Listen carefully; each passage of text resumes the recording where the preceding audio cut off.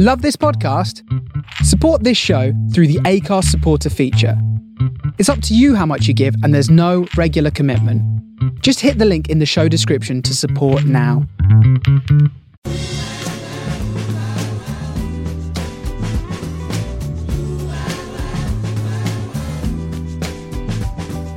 This is the Soho Radio Podcast, showcasing some of the best broadcasts from our online radio station, right from the heart of Soho, London. Across our music and culture channels, we have a wide range of shows covering every genre, along with chat shows, discussions and special broadcasts. Here is just one of our recent shows. To catch the full show, head to our Mixcloud page or listen live at sohoradiolondon.com.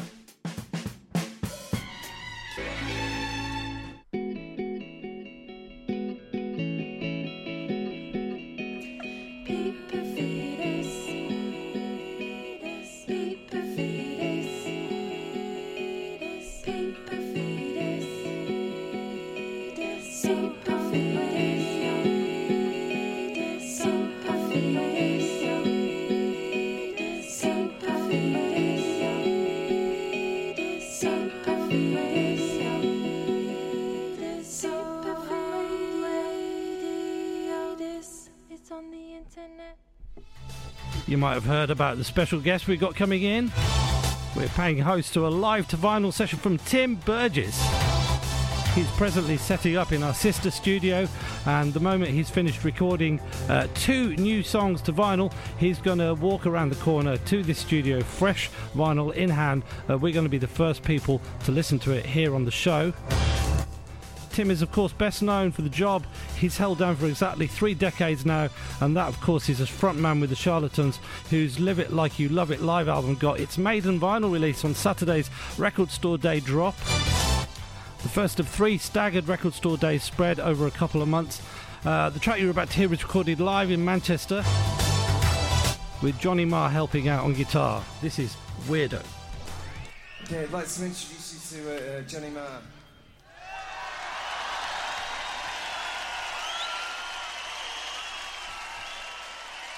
Tim Burgess is outside. Hello. Hello. Hi, Sharon. Come in. Any of you, come in. We've got Sharon Horgan's outside as well, but I don't know if Sharon's coming in. So Tim's finished his track. And, hello. Are you coming in, guys? Come in. Come in. Hi, Tim. How are you? Hi, Pete. Have we got a mic for Tim? How are you? You got vinyl? You got the record? Yeah. How did it go? Sharon wanted to say hello. Yeah, sure. Yeah, sure. Hi, Sharon. Sharon Horgan. We an old friend. We did a thing. We did a thing together, and she chose a Charlatans track on the Desert Island Discs as well, didn't she? Yeah. She did, yes.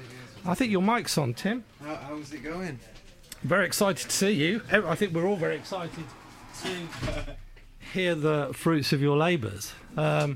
So let's.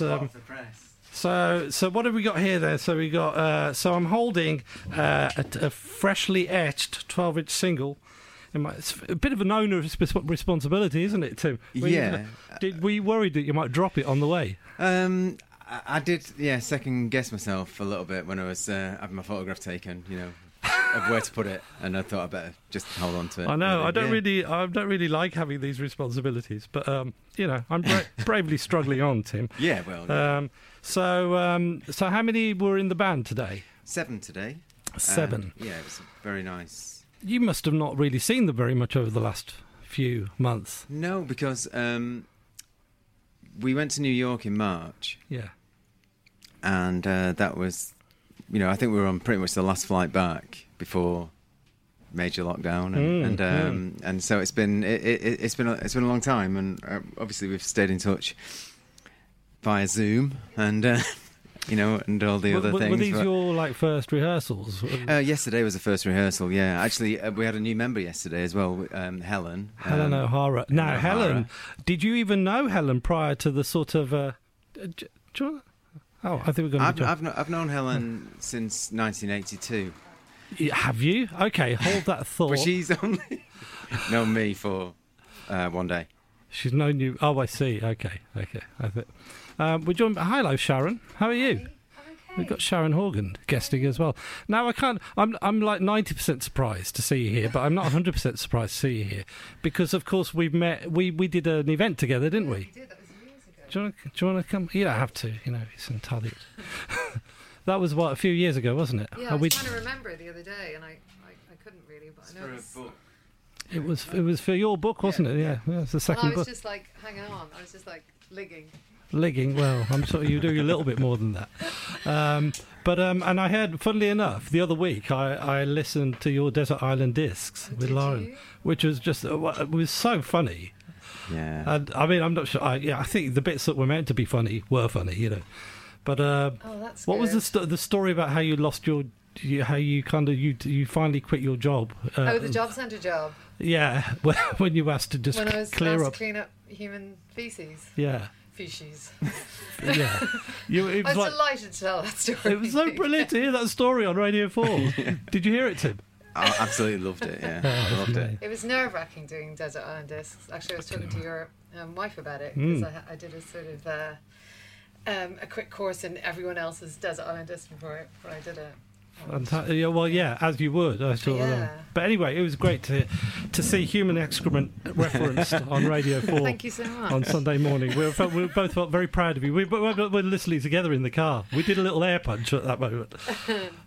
So you chose a Charlatans track. I did, yeah. I'm trying to remember what it was now. Was it the only one I know? Yeah, it was. Well, it was because of Camden. I mean, it's not a simple thing to do, because it's not just choosing your favourite songs. It's like you have to have like stories and like time in your life to talk about. So I was thinking about my misspent 30s that followed my misspent 20s, and there was a lot of hanging around the Good Mixer in Camden and listening to that kind of music. I love hearing stories from people that involve kind of consecutive years of inactivity, because it makes me feel better about all my years. Good, isn't it? Yeah. I was inspired by your indolence, Sharon. Well, thank you again. It made me think that in 5 years' time I might be as busy as you are. So how did it go? Were you both at the session as well? Yeah, myself and my daughter Savi went into where she is. Just went in to listen, because I haven't seen him in months. Yeah, probably panicky FaceTiming at the beginning of the pandemic. Like, yeah. Are you okay? You were always in a field. I was always in a field. Yeah, trying to get some Wi-Fi. Yeah. I had one of those with you as well. Yes, you did. But yeah, that was it. It was a interview for this, right? It was for Soho Radio. Yeah. I think there must be some, like a kind of a bare patch of grass, which is like next to your house, which must be the only bit where you can get a decent Wi-Fi signal. It was windy as well. It is windy, yes. I could hear the wind, yes. Okay, should we play the first track? So this is an exclusive Soho Radio vinyl session from yourself, Tim Burgess, in case any aliens have wandered in. And so this track, I haven't even I'm just going to drop the needle and hope for the best. Yeah. Is it 33? It's got to be 33, I imagine, right? Do we know? We don't know. Okay, we'll have to figure this one out then. Okay, so this is, let me get my levels right. I don't want to fuck this up. Lucky Creature. Oh, lo and behold, I fucked it up.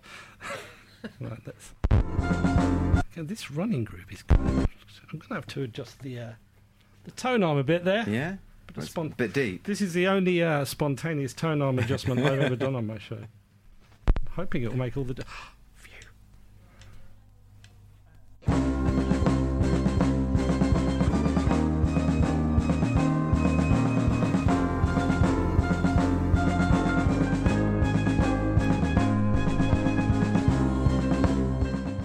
Sounding absolutely fantastic. Not my words. Gary Lester on Twitter, I just noticed, said, well, they're my words as well. I just literally looked at my screen, so I see my thoughts reflected back at me. That was brilliant, Tim. I thought so, yeah. You look relieved. Well, yeah, I just had no idea. Yeah. No, you wouldn't, really, would you? No, because, of course, people don't realise when you're on stage, you don't... When you're on stage with a band, it's not going to sound the same to you as it does to people out front, does it? No. It's I just have enough of everything just to sort of so I can make sure I'm in tune, really. Right. Okay. And then I just let it all out. So how do you gauge when you're sort of in a play? Earlier on, we sort of almost opened the show with the version of Weirdo from the live album that came out as part of the record store day. Yeah. And, it just sounded electrifying. But how do you know when you're sort of in that moment there that it's what are your cues to know that it's really going well? Well, that particular version of Weirdo, I think we just introduced Johnny Marr, so that was kind of an electrifying moment as it is. But I mean, I think the two guitars added a lot, to that song, which is also the fact that most people who were in the audience knew that song as well. Adds for extra. Yeah, So are you more likely to know from the audience in front of you? Yeah, all the time. Yeah, I can never really hear myself on stage. I have to, if there's somebody singing with me on stage, I have to look them in the eye, and then I kind of like know that I'm in tune. Right. Okay. I don't know what that is, but so if someone in the front row thinks you're looking at them, you probably are looking at them. I'm looking at them mouthing the words, and then I'm kind of like, yeah, exactly. Oh no, I can't see any further than the front row because I never wear glasses on stage. Is that what you meant? Well, no. When something you go to a gig and someone says, "Oh, he was looking at me," and you sort of think, "Well, no, it wasn't." You humour them, but actually, there's a good chance they might have been looking. Yes, at you, good chance. Yeah. Oh, that's good to know. But any further back than the front couple of rows. Not much chance. Yeah, Robert Smith said he doesn't like playing small venues because he doesn't really want to see the reactions on the individual faces of people. It freaks him out. Wow, that's not you don't necessarily you don't agree.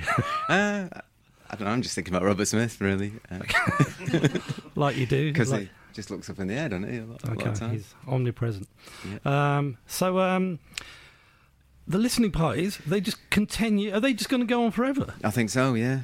They seem to be naturally doing that. But what I'm worried about you, because this is every night. This is like this is you're going to get exhausted. What's going to happen to you? Well, I've lost a bit of weight, I think. But apart from that, I'm all right. Yeah, so it's quite easy because other people come to do the listening party, and they take over my Twitter feed really. So that's. All I have to do really is introduce them, and I ask people where they're listening from, and I have a few things that I do, and make the occasional comment, but you can sort of go off and make a cheese toasty and not really feel like you have to be kind of No, I mean Okay, I loved your Twitter intervention the other day. When that I can't remember who it was, but when that Vice article on what they called landfill indie appeared, yeah, it's important. And you sort of you kind of rode to the defence of the bands that were featured in there. Yeah. I mean, just for the fact that I think everyone. It's about people who kind of learn through those bands, Really, I mean, I guess it was it would have. I imagine if the person who wrote the piece here was, they say, well, I was trying. They'll probably say, well, I like the songs really, but I guess no one wants to be called a landfill anything, do they? No, I absolutely agree. Yeah, so it was. I feel like it's sticking up for him a bit. I feel like it was a stealthy guilty pleasures type move on there. Like it's like, but you don't sort of at some point. It was like the first move to there being a kind of guilty pleasures reevaluation of a lot of these bands. Yeah. But, you could think of a nicer term for it. Definitely, yeah. It's not good. I was very cross about the Young Knives being in there, I've got to say. But yeah. Anyway, so you did 2 songs for the session. Mm-hmm. So the Sweet Sorry Old Me was going to be Sweet Old Sorry Me. Yeah.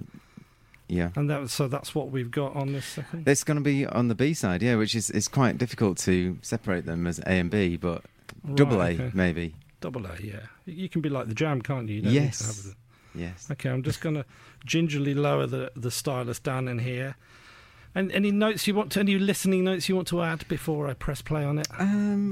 No, I think we were really pleased with this one. And how about your new member of the band? Tell me about. She was really pleased with it. Helen, I've been an admirer from afar, and I asked her because through the listening party we seemed to kind of connect quite well. And Peter Broderick moved back to Ireland, so it wasn't really an option for him to do this session. And I've been thinking about Helen for a while, knowing that Peter was going to leave. so I gave her a call, and she was really happy to oblige. And then yesterday, I kind of, in front of everybody, I asked if she'd come on tour with us, and so she couldn't say no, really. Did everyone cheer when she said yes? They did, actually, yeah. Good. Yeah. So they should. Yeah. So you now have a formal connection to... Sorry, Hugh's doing something with which one? This one? Fader. That fader. Where are we going with it? Middle one. Okay. Is that better? No, just you'll have to come round. Oh, don't worry. Come round. Yeah. So you now have a formal musical family tree connection to Dexys Midnight Runners. Absolutely, yeah. I mean, actually, we've played with Jim before, Jim Trombone. Right, yeah, Jim Patterson, and Sean Reid as well. But yeah, it's nice to spend time with a Dexy. I've given Kevin an award. Yeah. Which was quite frightening, really, but totally memorable, and I was obviously thrilled to do it as well. Your Zelig-like presence in the in contemporary music never fails to astound me. What about giving Kevin an award? Well, you sort of, there's a connection. You can play like 2 degrees of Tim Burgess instead of like 6 degrees of Kevin Bacon. You can play like but 1.5 degrees of Tim Burgess, I think. Well, the thing with Kevin, the frightening thing about presenting an award to Kevin was that he'd seen me present an award to Dionne Warwick and asked to read the speech. He agreed with everything that I'd said about her, and it was 6 pages. Right. So when I was asked to present an award to Kevin, I thought, right, I better do something that's even more impressive than the Dionne Warwick one, which, I mean, it was quite easy to do in lots of ways, but it had to be longer and more, of course, more gusto. In your place, I would have been similarly careful. But he really enjoyed it, so that's a great outcome. Absolutely, you're a man of great outcomes. So we're going to hear side B, Sweet Old Sorry Me, the second track of our exclusive Soho Radio Tim Burgess vinyl session. Let's see what happens, shall we?